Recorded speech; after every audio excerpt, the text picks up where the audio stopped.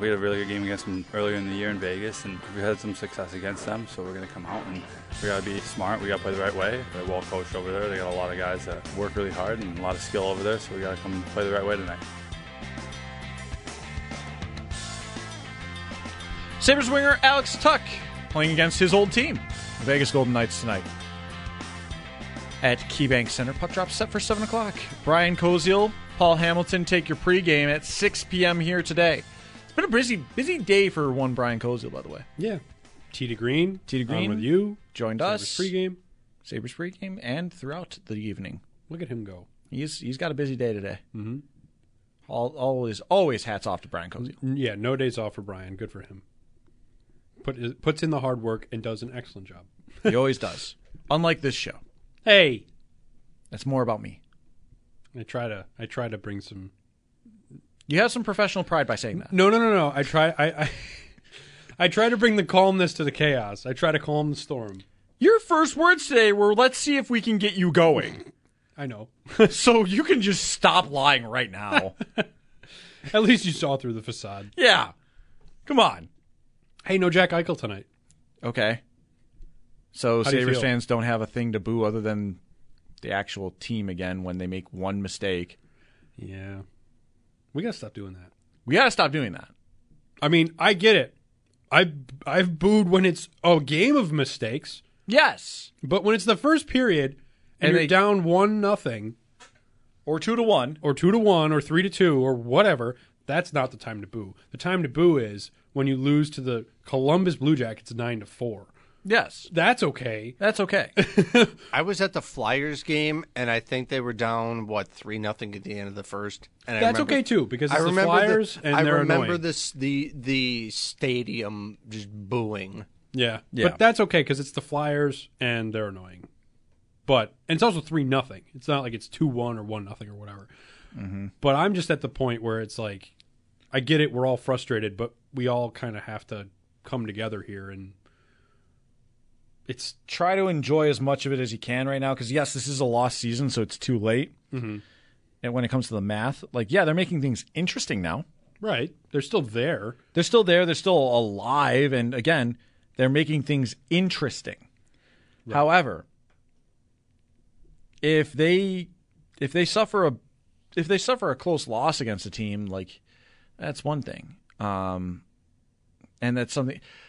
Look, losing to Anaheim, yeah, bad, not good, very bad, very bad, not a good time. But on the upcoming schedule, the only team I can look at that and go, if you lose like that to a team at home, there's only one time I can really say that fans should really be allowed to do that. That's Ottawa. Oh, that's fair though. You're right. Because Ottawa, everywhere else here on this schedule, at home is quality competition. Yeah, the Islanders. Yeah. So you're saying we might go to overtime? Right. Because the Islanders have, what did you say, 14 overtime losses? They have 14 overtime losses and 17 regulation wins. What? They're disgusting. Wait a minute. What? Yes. The Sabres have 24 wins? 23 regulation wins for the Sabres. Oh, my goodness. The Islanders have 17. Gary, if you're listening, I know you're not. Get rid of the loser point, please. No. Ready? This is something that somebody has had teed up all day that he's wanted to say. And he's absolutely right. It's just another chance to say it out loud. 3-2-1. 3-2-1 point system. I thought we were counting down. I was like, what are we counting down to? It was kind of doing that for him. Evan has wanted to say that all day. Well, yeah, I mean, I believe it, but Jeremy was kind of the reason why I started believing it, because it makes winning in regulation more important. Right. Yeah, exactly. That's why. And it could take a team that's behind in the standings, win a few games in regulation. Hey, you're back in it. Exactly. Mm-hmm. And it makes things interesting. Oddly enough, the Sabres would be the team closest to the wild card if it was a 3-2-1 point system. Yeah. But also, they wouldn't be in a wild card spot. But though? then you also don't get the Columbus run. Right. If 2017, I think They had 18 overtime losses where they made the playoffs with 18 free points. You're losing and you're getting rewarded for it. Yes, but also a 3-2-1 point system means that your overtime wins also are less important. And if you're, say, in a playoff race like Buffalo is, like look at last year. If we're in a 3-2-1 point system, do you think maybe you pull the goalie while you're tied? Try to get that extra point. You get strategies like that in a playoff race. Something interesting came up with Zach and I this past week. I was just about to say Did that. you know that if you pull your goaltender in overtime and you lose, you don't get a point? That was brought up to us by a caller, and I researched it, and it's 100% true. I thought it was pull it while you were on the power play in Nope, overtime. Or is it if you just pull it in overtime? Okay. Yep. If you pull the goaltender in overtime and you lose, you don't get a point. You forfeit your point? Yep. The NHL introduced that when they introduced overtime. Hang on. That's really cool, though, because think about that. I think it's really stupid. No, ready? I think it's a good idea to pull your goalie in overtime because if you need that extra point, it's, hey, we're willing to risk it all. Let's go for it. And again, but that also means that you're willing to forfeit that point. I actually don't hate that because that makes it even more of all or nothing in a situation where you need all. That's okay. I see your reasoning, but I still don't agree with it. I agree with the point of it makes the game more exciting, and you should be rewarded for risking it. Yes, or have your point taken away if you lose it. Like, that's perfectly fine by me. Oh, okay. I worded that poorly. I walked right into that. No, but like I'm saying, like if they were to keep that, for example, like that's fine. No, by it's me. still a thing. Like it's been a thing. It's never. I don't think it's ever been No. used. No, because Because why? what team has ever pulled their goaltender in overtime? It's such an old rule, probably It's though, from the 90s. because the shootout didn't exist. Yep. So no one ever does it anymore, Yeah. or even tries to. I wonder if coaches even know about it. Because, I mean, we saw the whole Right. thing in the Super Bowl where the 49ers didn't know about the rule changes in overtime or say they didn't. That's just ignorant of them. Well, right. But that's where I'm like, what if Don Granato pulls Ukko-Pekka Luukkonen tonight in overtime and the Sabres lose and they don't get a point? Like, that's going to be like the talk of the weekend. Oh my God, that would be first of all We'll the be talking a emergence year. of an old rule. Right. But I think the other thing about it is just like it existed because the shootout didn't exist. See, but here's my thing. If So no one teams- would ever try to risk that anymore because you could think, hey, if we can't break through in overtime, well, Here's my. we've got this one-on-one skills competition. Yeah, I don't like the shootout anyway. I don't like it. It was a personally, fun novelty, for a while. but now it's just kind of Give me continuous overtime. I'm cool with that. yeah, Like, just play till someone scores. yeah. That's where I'm at. Then you might get that rule. Exactly. Maybe someone But pulls a goalie out of desperation. here's a game plan for you. Ready? You enter the zone and you say, fastest skater is on my bench. Say it's JJ Peterka because he's pretty fast. Ukko-Pekka Luukkonen skates off. Your bench is closer to your offensive zone in overtime.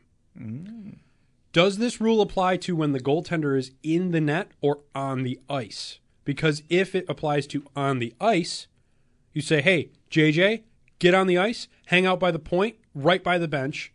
If the other team gets possession of the puck, you hop over the boards, Luukkonen jump onto the ice, you're on the ice. If they score, we still get our point. If they don't score... I think you're thinking way too much about this. No, I think that works.